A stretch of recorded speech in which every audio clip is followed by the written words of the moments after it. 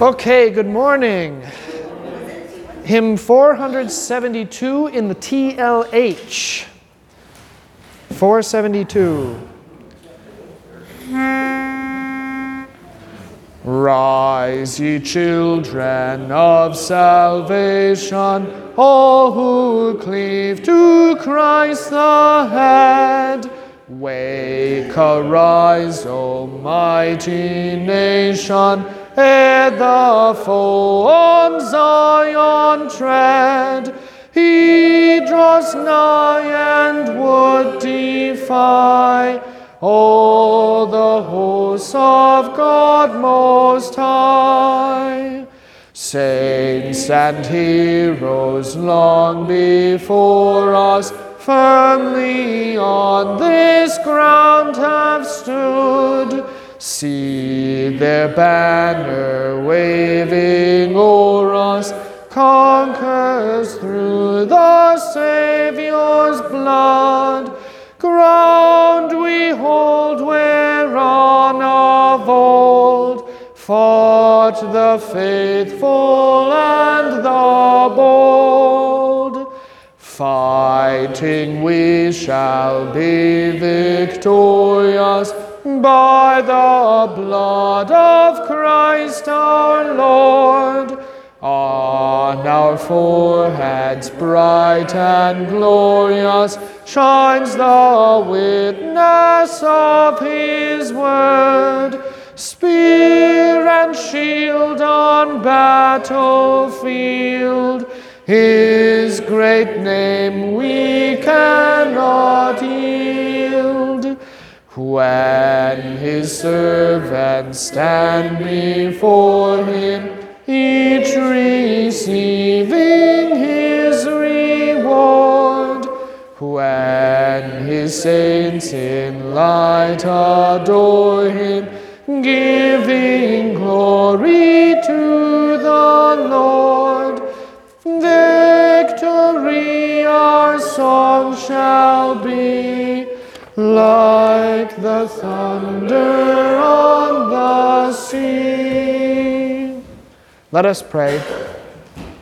Lord Jesus Christ, Son of the living God, have mercy upon us sinners. Amen. Again we pray. O God, you declare your almighty power above all in showing mercy and pity. Mercifully grant us such a measure of your grace that we may obtain your gracious promises and be made partakers of your heavenly treasures. Through Jesus Christ, your Son, our Lord, who lives and reigns with you and the Holy Spirit, one God, now and forever. Amen. Amen. Okay, the verse of the week, Revelation 22:12. Let's speak this together. Behold, I am coming quickly, and my reward is with me, to give to everyone according to his work. Now, if you look at the congregation at prayer, you can sort of cheat with the question that I'm about to ask you, which is, who is speaking? Jesus. Jesus, correct. Now, the congregation at prayer has the capitalized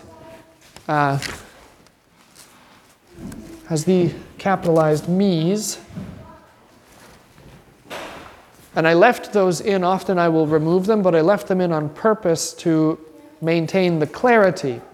Plus, it's the book of Revelation, so you have a pretty good chance that the person who's doing the talking is Jesus, because he does most of the talking. So, behold, I am coming quickly. Why does it matter that he's coming quickly and not just that he's coming at some point?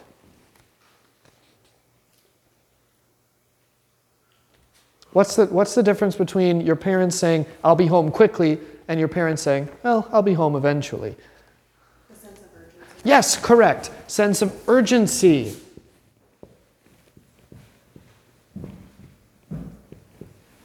So, Jesus is coming when?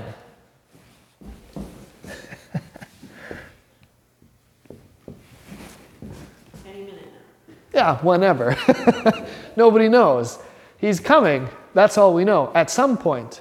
But he doesn't say, well, I'll be back, at some point. He says, I'll be back, but I'm coming quickly. So the fact that he says I'm coming quickly means there's urgency here. There's not time for lollygagging. There's not time for saying, well, I've still got, an hour before he gets here, so I might as well spend the next half an hour, dinking around on YouTube or something, or Facebook, while I wait, and then spend those last 30 minutes getting ready. No, you don't know, for one, exactly when he's coming. So he could come anytime, but you also know he's coming quickly. So there's urgency. Anytime now, anytime now. It's like, when you have company coming to your house and they say, I'll be there at 2 o'clock, and you say, okay, I'll have everything ready. And then it's 1:58, and you're running around the house going, okay, they're going to be here any minute now, any minute. Did I dust this? Did I get... Or maybe that's just me. But, that's that sense of urgency that, okay, they're coming, they're almost here. If you have a 2, almost 3-year-old daughter who knows people are coming, it's always, we're looking out the window. Are they here yet? Oh, no, they're coming, but they're okay, they're coming. I know they're coming. Are they here yet? Okay, no. Every 30 seconds or so, there's that anticipation of, well, let's check out the window this time because I know they're coming soon. That's how Jesus wants you to be. I know he's coming. Okay. Is he here yet? No, not here yet. Okay. Well, let me, let's keep cleaning or doing something. All right. Is he here yet? Oh, great. Okay. No, not yet. But I know he's coming quickly. You have to have a sense of urgency, and that's what the Christian life is. It's a sense of urgency. Every now and then, the sense of urgency gets used, it gets weaponized in questions like this. If Jesus came back tonight, would you want him to see you dancing? I say dancing because, it used to be a sin to dance. Or how about for us Lutherans, if Jesus came back this afternoon at 2 o'clock, do you think he'd want to find you buying insurance? Because buying insurance used to be frowned upon in the Lutheran Church because it meant you didn't trust in God enough. Okay? So, if you believe that Jesus is coming, then do you think he'd want to see you do X, Y, and Z? No, that can be weaponized, even though the question is a valid one. If Jesus comes, how do you want him to find you? Do you want him to find you in sloth, in a house that's a mess? And he says, but you knew I was coming. You knew I was coming for supper. The house isn't cleaned. The guest room isn't made up. There's not even any food for supper. I mean, you knew I was coming. You say, oh, I'm sorry, I just forgot. Well, you don't get to say that. You say, well, how did you forget? I told you every day. I called you every day, 3 times a day, and I said, hey, I'm coming, don't forget. How could you forget? I called you 10 minutes ago and told you I was 10 minutes out. I told you I was coming quickly. What were you doing? Oh, I don't know, I was on YouTube. Okay. He's coming quickly, so there's urgency. And my reward is with me. What does it mean that his reward is with him?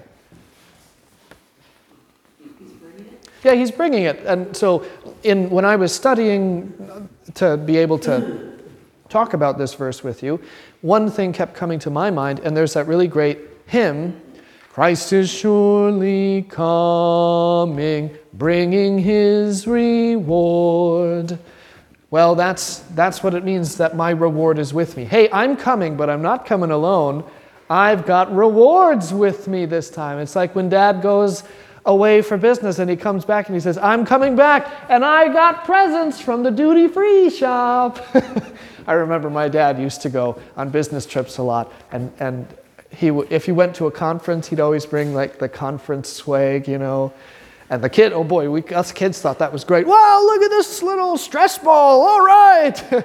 Or he'd go, to like Amsterdam or London or I don't know. He went all over for a while. And he'd come back and he'd have, a little something. It's like, here Dad's coming, but he also has his reward. Were you good for Mom while I was gone? Oh, you were? Well, here you go, So he's coming and his reward is with him. What is his reward? Pardon me? Eternal salvation. Himself. You're not wrong. You're just not right. Yes, okay, eternal salvation, but what does that even mean? Everlasting life. Yes, okay, that's what I wanted.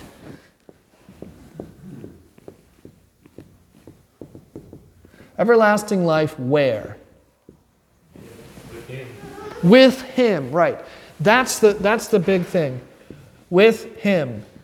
And when we say with Him in the sense of everlasting life, what we mean is in His presence, no veils, no humiliations of incarnation, the fullness of who He is. The transfiguration is as close to people have come as to seeing the fullness of that glory, but even that was veiled.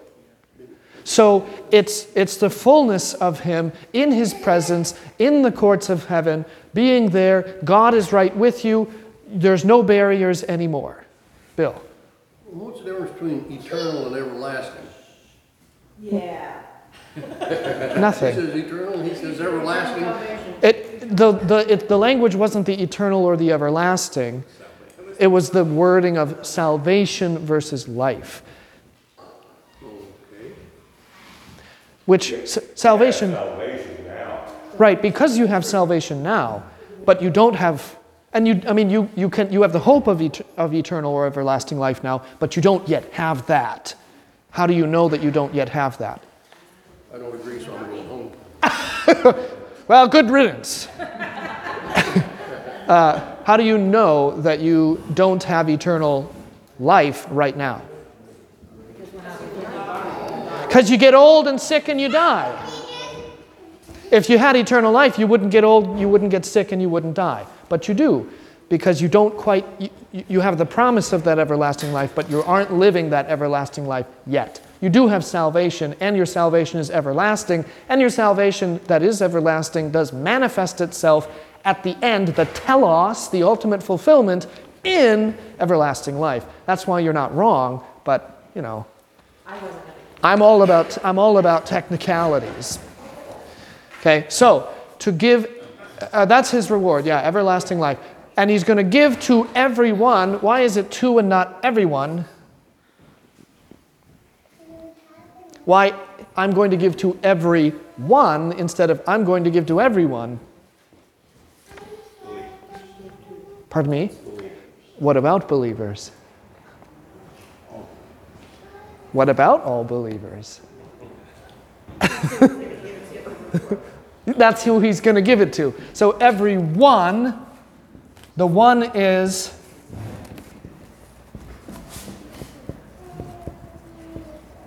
the believer.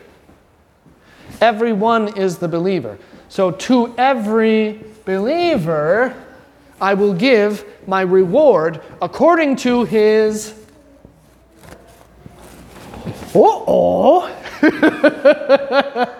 I love it. Okay. Work equals what?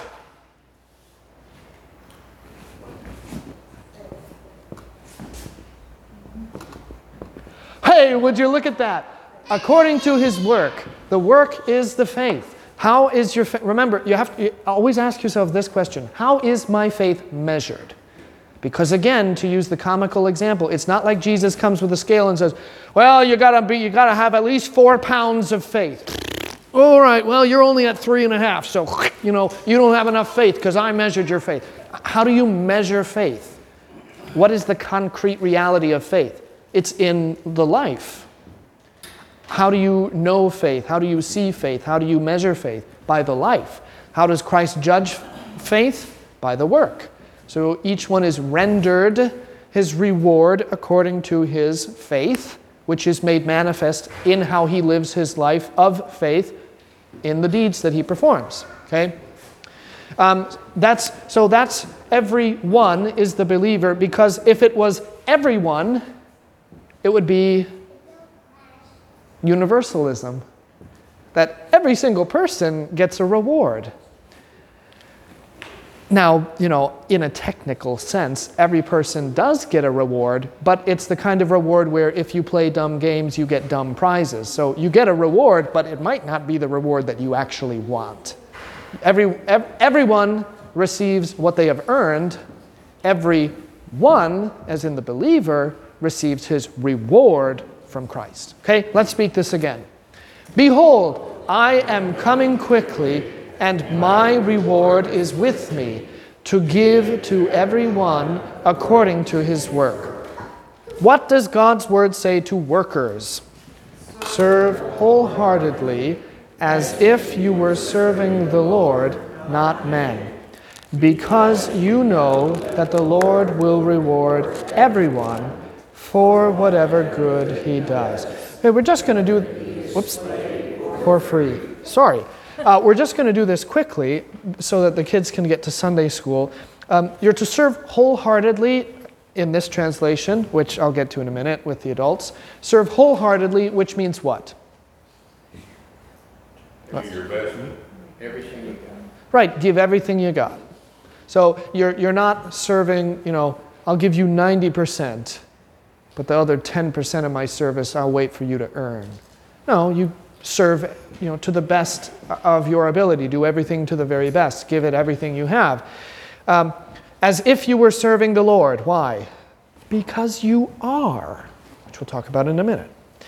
Because you know that the Lord will reward everyone, see, there's everyone, for whatever good he does. Well, if you don't do good, you don't get rewarded. Whether he is slave or free. Why slave or free?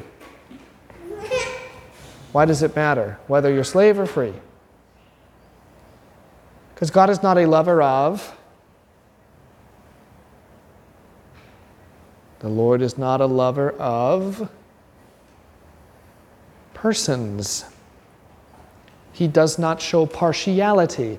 In the Greek, to say lover of persons or show partiality, what it literally says is, you do not love faces. Because your prosopon, your face, is the thing that people look at to see if, what is your status? I have a really clean, happy face that's adorned richly. Oh, I love you because your face is rich. Or I have a dirty face because I've been in the streets. You're dirty. I don't like you because of how your face looks. You're ugly. You don't look like nobility. So he's not a lover of faces, which means he shows no partiality. Is that a variation of what I've heard? God is not a respecter of persons? Yes, it's exactly that. Yeah, he's not a respecter of persons. He loves people, but he doesn't care about persons. So he doesn't care about your personality, he doesn't care about your wealth, he doesn't care about your employment, any of that. You're slave or free, you're all together. Whether you are a slave who is under a master or you're free and you're voluntarily doing your work, you do the best that you can because in every case, the Lord is still rewarding you for the good that you do. And you're serving God, not man. Okay, questions about that? Okay, to Sunday school. Go to Sunday school. This reminded me about Oprah's comments. Now we saw it a couple times. You get a car, you get a car, you get a car. Yes. Everybody gets a car. Or a sweater, or whatever. Whatever it is. Or a Ford truck that has whatever. Oh yeah, the Ford Bronco. With the Sasquatch option, with the suspension lift and the 36-inch tires. By the way, they advertise the Sasquatch option, so I know that it exists in theory. But until yesterday, I had never seen one. But yesterday, on my way into St. Joseph for the convocation, I saw a Sasquatch option Bronco. And I just about crashed the car. Oh, man. Are you sure it wasn't an illusion or perhaps a mirage? It must have been. It must have been a vision of heaven, maybe. This is the kind of thing I keep telling Carolyn, Carolyn, look at this. Sasquatch, 36-inch tires. Who doesn't want that? She said, but why do you need that? I said, it's not about need. What if? It's all about what if. What if I'm driving down the road and somebody's in a ditch and then I need to use those 36-inch tires and that front end winch to get somebody out? You just never know. Yes, sir. Luke and I this morning, Oswald Hoffman repeats, man's life is not an accumulation of things. He is correct. I was waiting for you to just keep Hoffman there, that's why I thought. Yes. One thing, though. Right, I don't need an accumulation. It's really just the one. Right, I think that's fairly reasonable. I'm glad to have somebody, because it's a lonely corner. Okay, so I want to just look at this this table of duties passage. Serve wholeheartedly as if you were serving the Lord, not men, because this is the New King James, and it's fine, but there are certain things that are not as clear in the translation that I want to bring out for you. And this idea of as if you were serving the Lord, not man. Why? Well, because you are serving the Lord. Now you can go to other places to find that.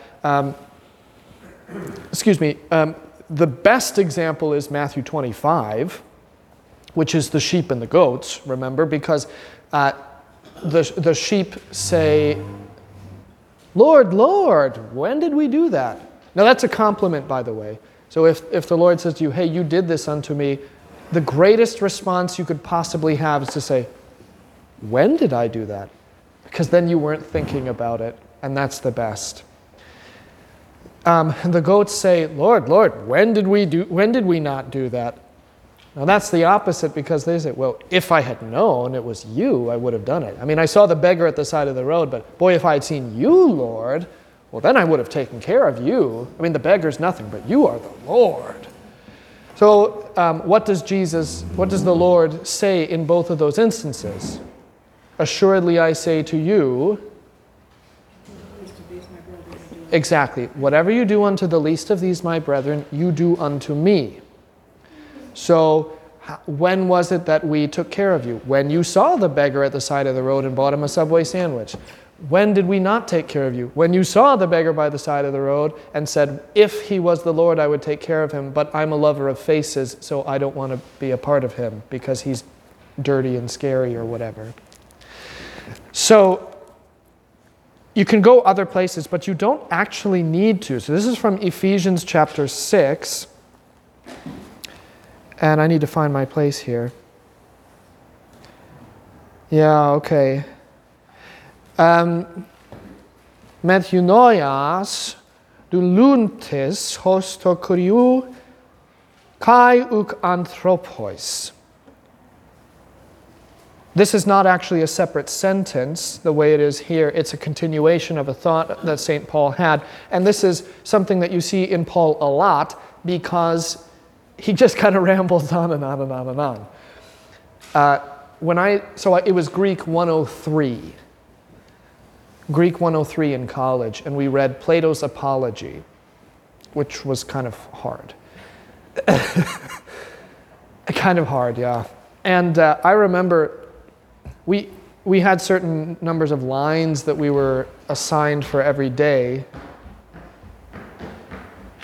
Why are you back here? What things?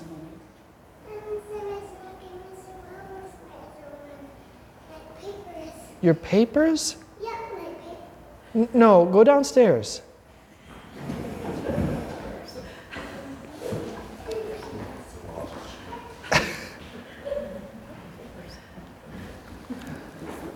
I'm not going to leave the 99 behind. It was a joke.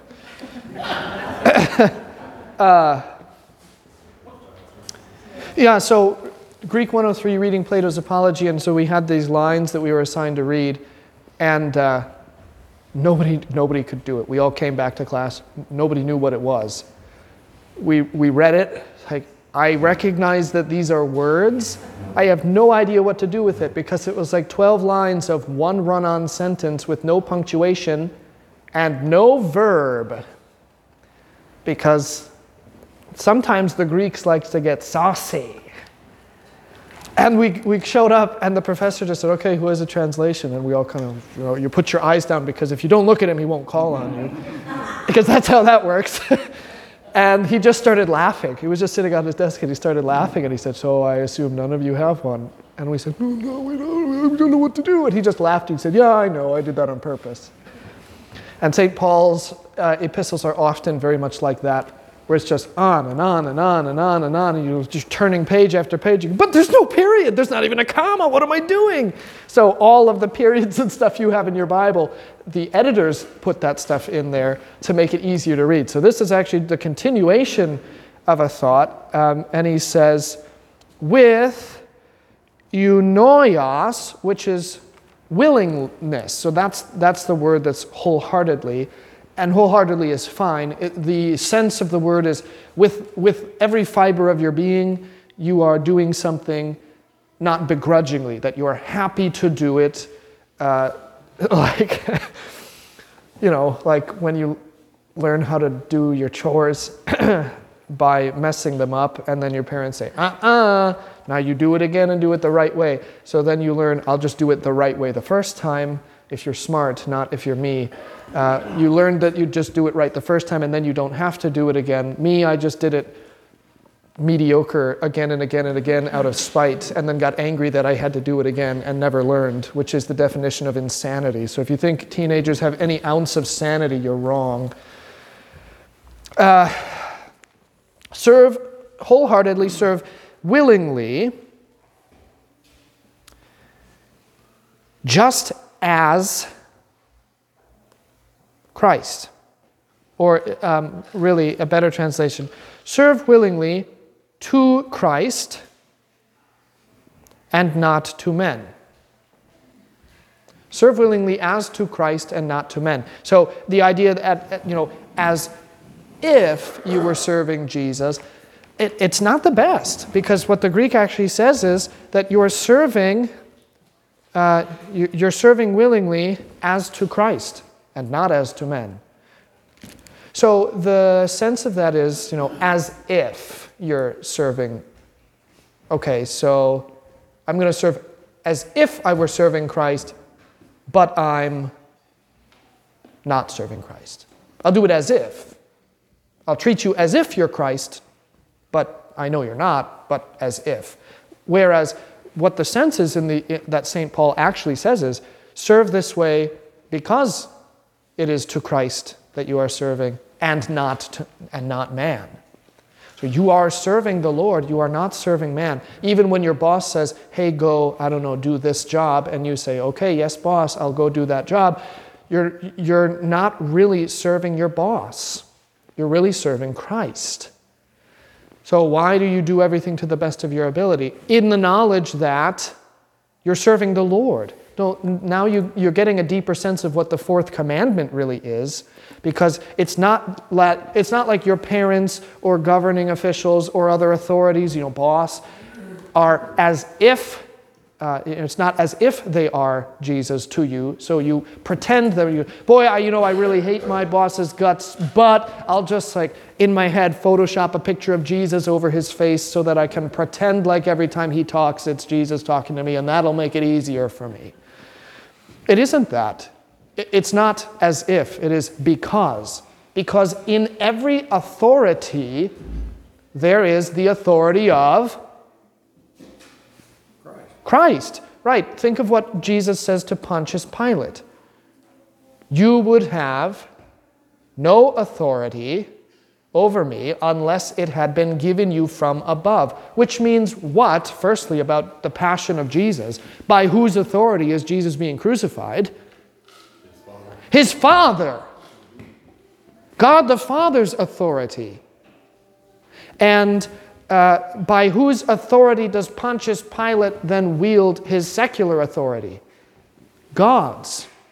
So the authority that man possesses, he only possesses because he has been given that authority by God, but all authority ultimately is God's authority. When God says, I am, he is the only one that has any degree of authority. Any other person that wields authority is essentially a reflection of the Lord, utilizing his authority as it has been given him to use. But it isn't his authority. So even, let's say, the President of the United States, he has authority why, in a secular sense, does he have authority?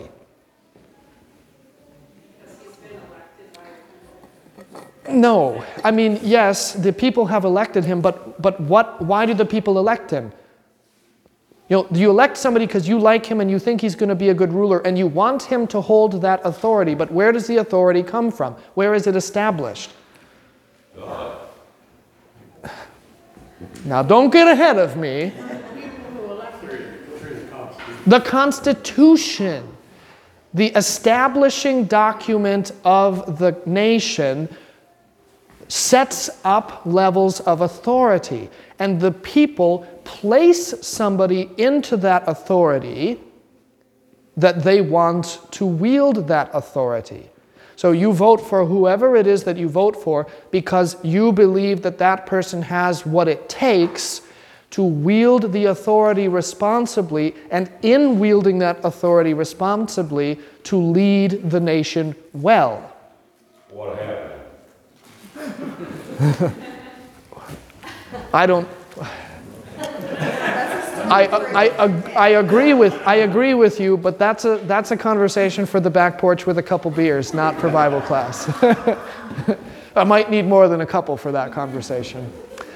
So the authority in the secular sense that is wielded by the person who is at the head of our nation is given to him by this document that says, this is the authority that you have within the confines of the nation and the structure that we have established here. And the people will be the ones to decide who they want to wield that authority, but it isn't the people who give him the authority, it's the people who put him into the office that has the authority.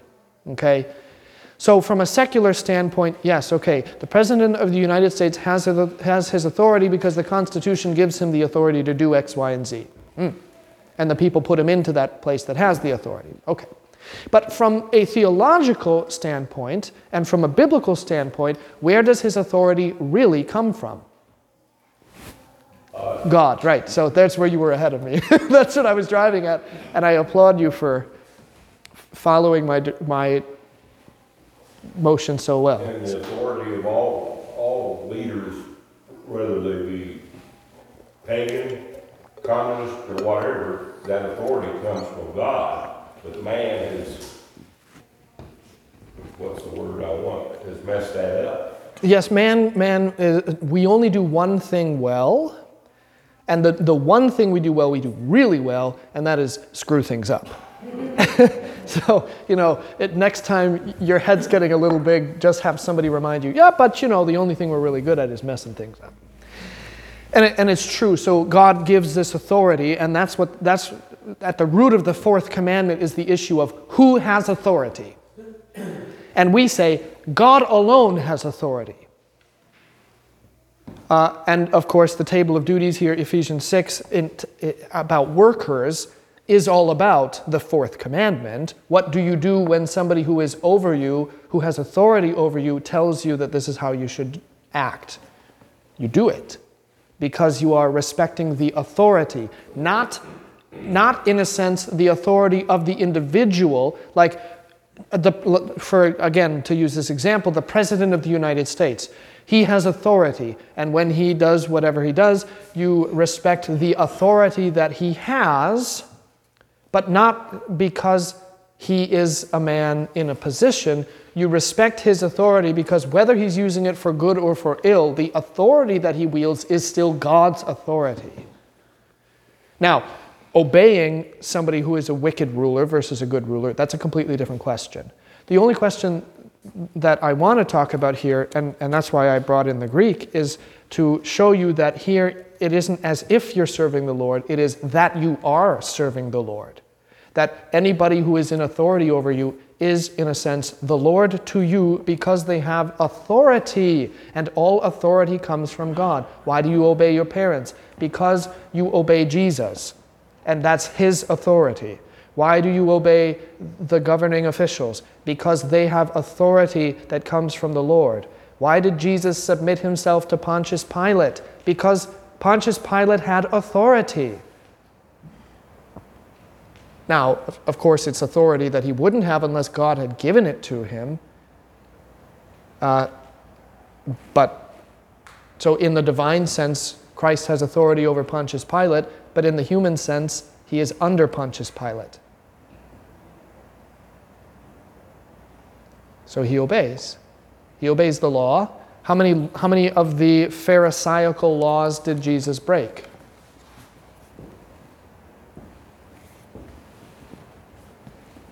How many of the laws? The Pharisees?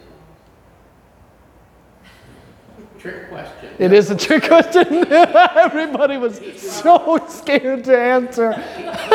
Sometimes I do this just because it's fun for me to look and see everybody going like this. He didn't like any number of them.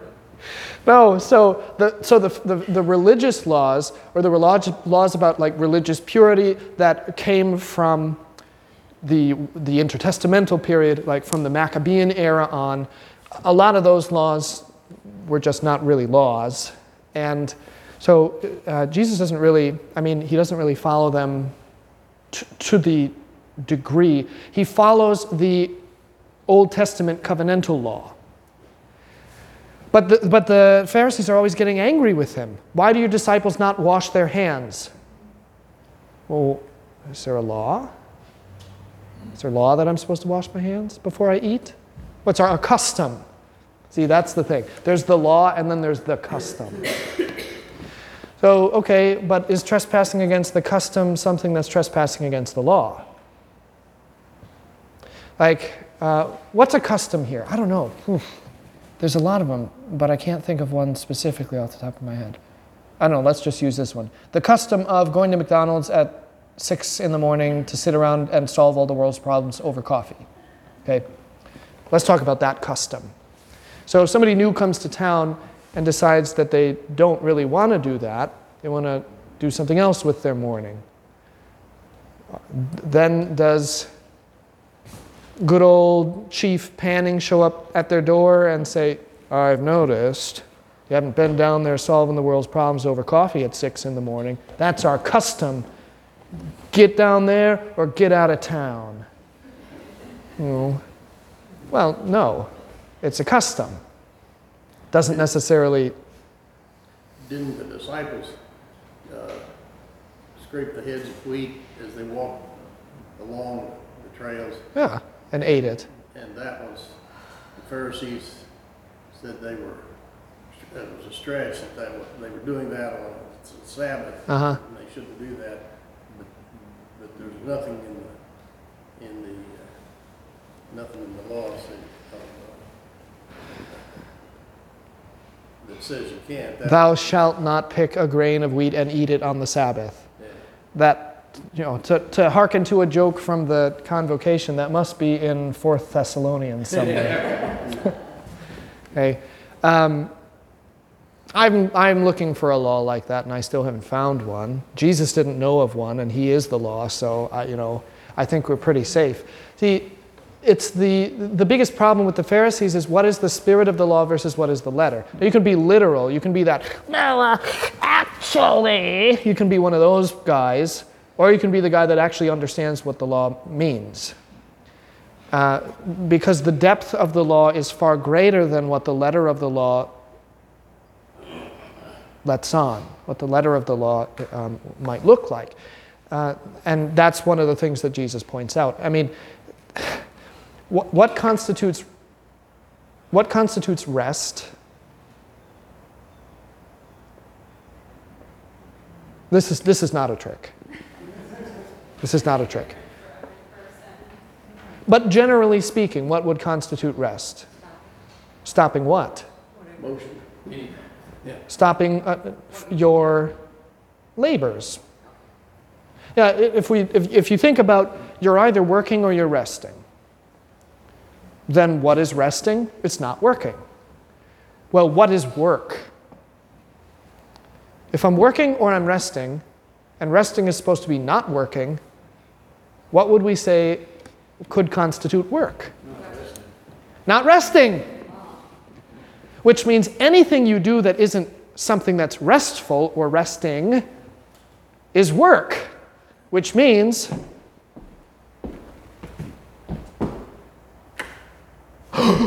I worked on the Sabbath. Now, Morris doesn't like this psalm because it shines in his eyes during Bible class, so I should be considerate of him. But do I want to double work on the Sabbath? Because I'm really supposed to be resting. That shows you how much I love you. Trespassing the law for you. Okay? I mean, so that's the world of the law in Jesus' day. Anything that is not rest is work. This, that's work. You're not supposed to do that. You're supposed to be resting. Or pulling an oxen out of the Right, see, and that's why Jesus says, well, what if your ox falls into the well? It's work to pull your ox out. How many of you are going to let your ox drown in the well? None of us. Because that's not the point, okay? because that was a custom. Customs. Jesus does not trespass any of the laws. The Pharisees try to catch him and say that he has trespassed the laws. That they have made during that period. Not even just that they have made. Yeah, that's the point, is that they go back to the laws of Moses. And they say, you have trespassed the laws of Moses, working on the Sabbath. This is the irony of it. You have raised the dead on the Sabbath. That's not the work of God, that's the work of the devil because you did work. I mean, what kind of asinine statement is that? What kind of ridiculous idea of rest versus work is that? That's why Jesus puts him to shame. So Jesus doesn't break the law at all. He follows the law, but he follows the law in its fullness. And nobody understands the law better than Jesus because he is the law. And he wrote the law. And he proclaimed the law. I mean, you don't get to school the teacher here. Bill. In my mother's Presbyterian church, many years ago, there was some controversy because they followed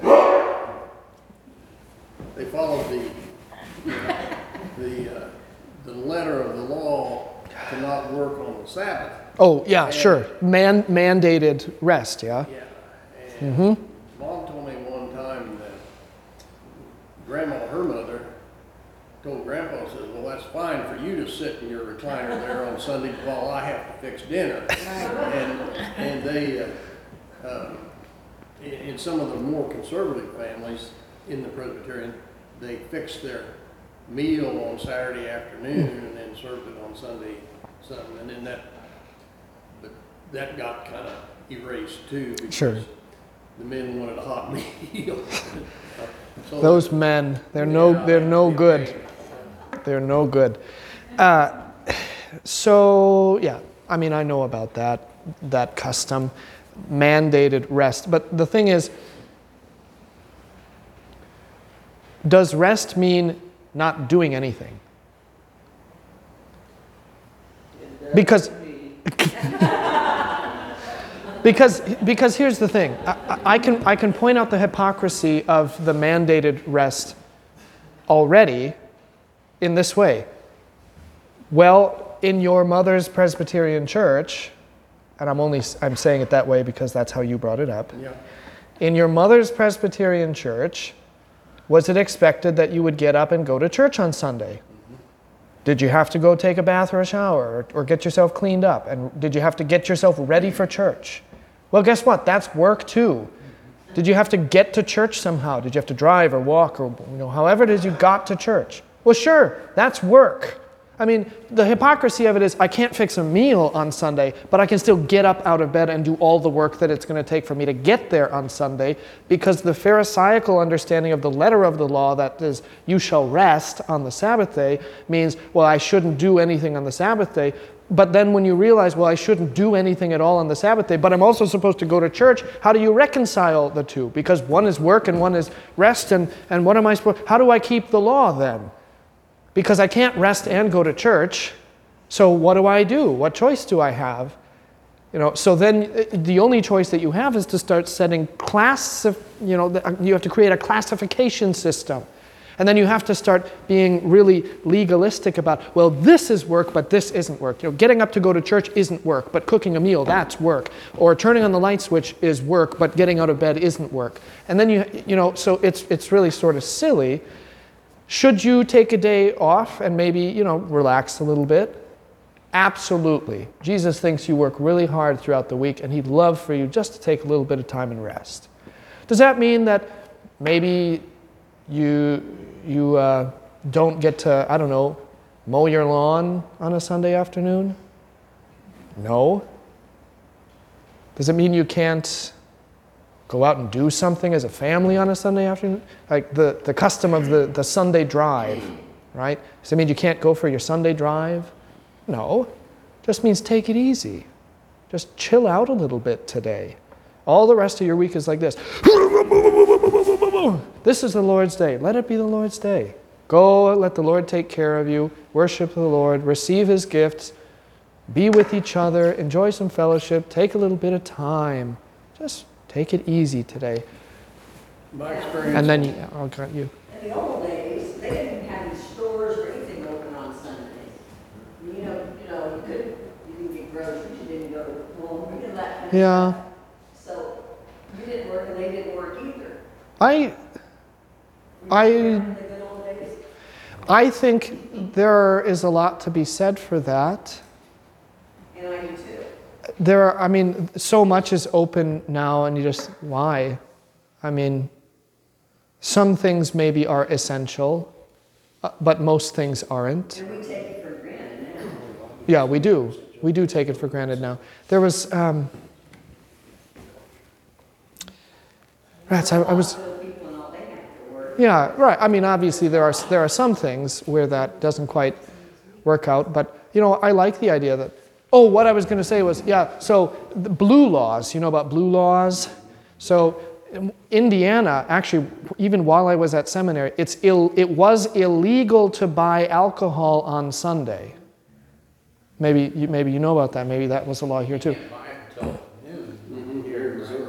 I think in Wisconsin, you can get it at 9 a.m. if you want. Because obviously you don't have anything better to do, I guess.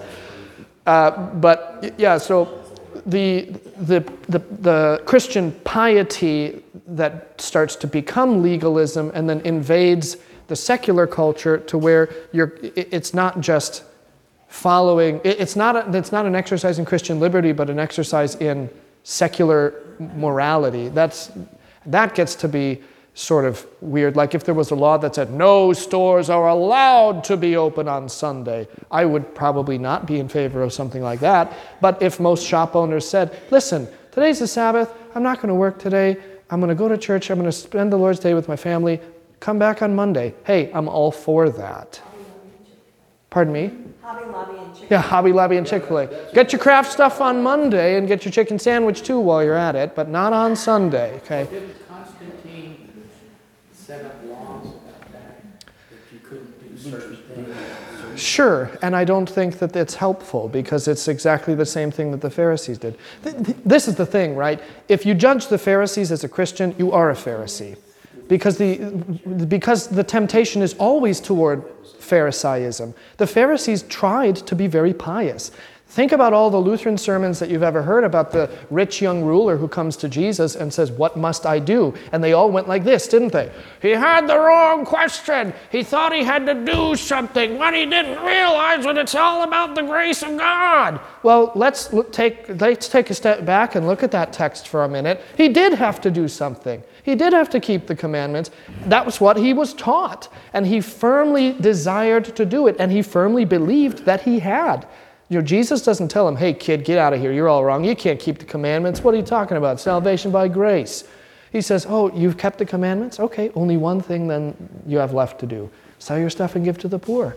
That's it. Jesus humors him. Keep the law. Okay, I'm doing my very best. There's nothing wrong with doing your very best. It's when that starts to become rule. You shall not cook a meal on a Sunday. When the legislature says no stores are allowed to be open on a Sunday, that's a different thing. The legalism is then not piety, excuse me. And that's sort of, pietism is piety gone wrong. It's mandated piety, which is never good. Then it isn't pious because it misses the point. True piety is born from the freedom of the Christian in true faith. But mandated piety is not. It's Pharisaism. Because then you're just, whatever, follow a rule. Holy days of obligations. Are you a pious Christian if you go to church? You say, I've got to go to church today because it's a holy day of obligation. Are you a pious Christian because you went to church? No, you're not. See, that's the problem, is then the legalism of it actually squashes any ability to be pious, because you can't actually be pious when it's mandated. So well-meaning Christians do things like Constantine did, but they're doing exactly the same thing that the Pharisees did. And you can't say that the Pharisees weren't well-meaning, because they were. They wanted to be pious. The Pharisees get a really bad rap, and they should have, had faith in Christ and listened to him instead of being stubborn. But how many of you listen to Christ when he tells you what you're supposed to do? How many of you aren't stubborn? If you weren't stubborn, I wouldn't have a job. We wouldn't have any need for a church. You wouldn't have need for a Christ if you weren't a stubborn and a stiff-necked people. I'm not touching that one, Bill. Okay? Oh, sorry, I thought that was... Oh, okay. Yeah, never mind. Give me just a minute, Gail. The reason why we didn't have to worry about going anywhere on Sunday was because we always went to town on Saturday night, and I think that's when they got all the things they might have needed on Sunday. Sure. You get your hair all done and everything. I mean, I was a child. Mm-hmm. Had to go to town on Saturday night, talk to everybody, and then whatever you needed, you'd get. Yeah, and there's nothing wrong if that's how you want to do it. And we had a good time going to town. Yeah, nothing wrong with that. Now, Morris. In the same general subject of what Bill was talking about there was the Conservative Presbyterian Church, a remark made at that similar time there is you should write your check for your offering on Saturday. Because you're not supposed to work on Sunday by writing a check. Well, that then leads to the point, what if you backdate the check to Saturday if you Yeah. Well, I think the spirit of that law would indicate that if you're backdating it, you're still writing it on the day. I think Jesus can see through that. There's going to be a lot of really... There's going to be a lot of really surprised people when Jesus comes back and says, you were so good, but you wrote that check on Sunday, so I just can't let you in, It's, yeah, I understand it, and I know I have family that have been part of denominations that were like that and believed that way, and it's not helpful. It wasn't helpful for the Pharisees. It wasn't helpful for the disciples. It wasn't helpful throughout the history of the church. It's not helpful now. So yes, follow the law. Well, do the money counters go through and check the dates when I don't know. We'll have to check and see if something like that's written into the church's bylaws about counting money. But then the question is counting money on the Sabbath? Yeah, should that be allowed? See, there's. Like I said, Once you open Pandora's box. Exactly. You can't put it back in. So then you have all these demons that come out of Pandora's box, and the best that you can do is to classify them. Like you make a little zoo, and some parts of the zoo are better than others. Like stay away from this part of the zoo on Sunday, but all of these other things, you can go to all the rest of these parts, that's fine. Gail? So, I was at home once, and I don't know what brand of oven it was. Okay. But we were putting the casserole in the oven, and I was looking at all the settings, and there's a Sabbath setting. On the oven? On the oven. And I said, what in the world is this? Wow. Does it cook different on the Sabbath? What in the world? It just doesn't do anything. It was a 24-hour. You could start it the day you put Wow. everything in, and you didn't even have to turn the oven on the Sabbath. It would turn on. Wow, I've never heard of that. That's really, somebody had a good idea. I bet they sold a lot of those ovens to certain groups of people, but Man, that's a little over the top. Bill? Mike, we touched on this yesterday a little bit, and I had several things I could comment on, but my experience in farming was that I always went to church on Sunday morning. If the conditions were such, sometimes work on Sunday afternoon. I know of two examples of a guy that farms quite a few acres, and they work every Sunday during harvest, dawn to dark. I know two other examples that have in excess of 15,000 acres, and they don't turn a tap on Sunday. The 3,000, 4,000 acre farm, it gets done, but so does the 20,000 acre farm. It also gets done, and they don't work. My experience was, if you work on Sunday, about next Friday or Saturday gets to be a long week. And God instituted that for man to take that rest. And I always tried to comply. It's a good thing to take a rest. I mean, maybe this betrays an ignorance on my part about farming, which admittedly I am no expert on farming or on the harvest schedule. I know that there's kind of a time crunch, that you want to get your harvest done in a timely manner within a specific time frame to avoid complications. But the question that I have is, how much, I'll be generous and say 2 hours on a Sunday morning. So how much more harvest do you really get done in 2 hours on that one day, assuming that you go back to the field after church? How much harvest are you really getting in that 2 hours, or missing in that 2 hours? Does it make that big of a difference? And I guess in my head, logically, again, perhaps betraying an ignorance of farming, logically it seems to me like that 2 hours wouldn't make that big of a difference. It doesn't. And that 2 hours that I'm giving you is generous because that's 2 hours that would include, and I'm not talking about Sunday school or Bible class, I'm just talking about divine service. So that 2 hours would include the time that it would take for you to get up, get cleaned up, put your Sunday clothes on, come to church, and get back. I think that's reasonable in 2 hours to accomplish all of those things. And so then the question is, what do you accomplish? How much more do you accomplish by having those 2 extra hours that you wouldn't if you actually took that time to come to service? Just a question, just kind of a grenade. My father always had the philosophy, if you work on Sunday, Monday you will break down and be good. Dad used to say that too. And it is more truth than fact. Work Sunday, or Dad would say, work Sunday and rain on Monday. Yeah. All right. I have one quote I want to look at in our last 3 minutes here. So summertime Bible class is kind of a little more loosey-goosey, and I don't mind. And I like stuff like this. So this isn't a reprimand. So one quote I want to look at just lastly in this idea of the intermediate state, because then that prepares us for next week when we're going to start talking about purgatory and the purgation and what Lutherans' approach to all that is, all the background and how does that play in, if at all. And that's going to be fun. I love this stuff. So here is a quote. Whoever is with the Lord does not die. True or false? True, right. I mean, I've got it on my water because this is sort of my jam. If you die before you die, you don't die when you die. Die before you die, you don't die when you die. That's a baptismal creed, okay? So whoever's with the Lord doesn't die. Now your body might die, yes. We would say, though you die, you do not die.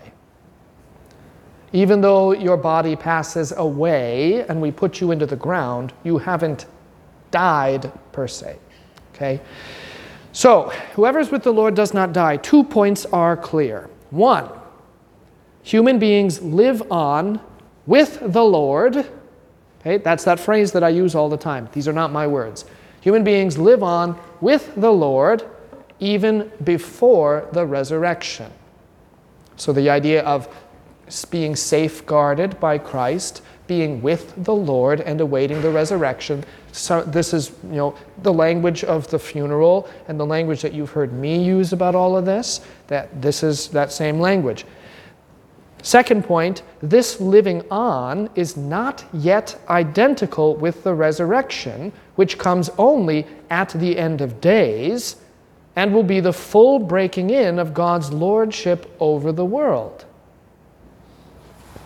The resurrection is something different than what is happening in between death and the resurrection. Okay, that's the basic point. Now, Pastor Morundi, who was the keynote speaker yesterday, he was talking about this.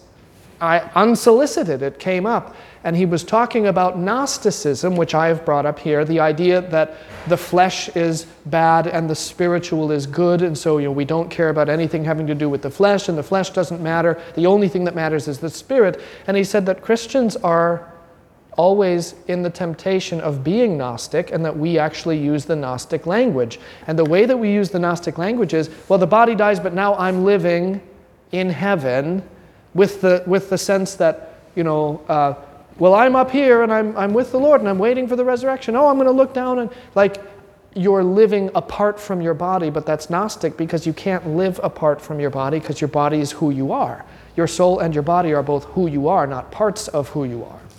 So to the way that we often have popularly thought about death and the intermediate state, or what happens when you die, is not actually rooted in Christian teaching, but in the heresies of the Gnostics. But it sounds good and it's popular and it catches on, and then after generations you don't really know where it came from. You just know that that's what kind of is around. But this is what the actual Christian teaching is yes, you don't die even though you die, but the resurrection is the ultimate telos, the ultimate fulfillment of your faith. And at the Christian funeral, the thing that we look for is the resurrection. What is our hope? It is in the resurrection. You don't hear a sermon about, at least not in this church, about how, they're having a great time up in heaven playing golf or fishing in heaven or croquet in heaven or whatever it is. You don't hear that here because I don't care about what's your heaven going to be like. Kids think this way, which is, heaven's going to be like all of the things that I love the most, all combined into one place. And that's it's a childish way of thinking of it, but it's not a wrong way per se. And my brother, there was a while where my brother was obsessed with Spider-Man, and he said, my heaven is going to be a whole room with Velcro walls and a Velcro ceiling, and I'm going to have a suit with Velcro so I can climb on the walls like Spider-Man. So why don't you have your heaven just be where you have Spider-Man's powers? Why does it have to be Velcro? Because Velcro's cool, because Velcro's what he knows, because he's a kid. But, the idea that I'm going to die, and then all of a sudden, here I am in my Velcro Spider-Man suit. Hey, all right, Jesus, yeah, just what I always wanted. That's really just not the way it is. The ultimate goal, and nobody preaches like the funeral. Oh, boy, he finally got his Spider-Man room, and isn't that great? That's not the way it goes. It's always the hope in the resurrection. What is the one thing that gives you comfort when you have lost a loved one? That the resurrection is still coming, that they're gone for right now, but they aren't gone. They're going to be back. You're going to see them. You're going to be arm in arm again someday. There's the resurrection. That's the thing, okay? So, whoever's with the Lord does not die. 2 points. Human beings live on with the Lord even before the resurrection. Yes. This living on is not yet identical with the resurrection, which comes only at the end of days. There's your chronology, the lineup of events, and will be the full breaking in. The full breaking in. So God already has lordship over all creation, but he hasn't broken it in yet. The full breaking in is when everything is now in submission to him, and there is no sin, nothing at all. We're all living under the lordship of the Lord, and it's great. Okay? All right. We'll see you at the altar.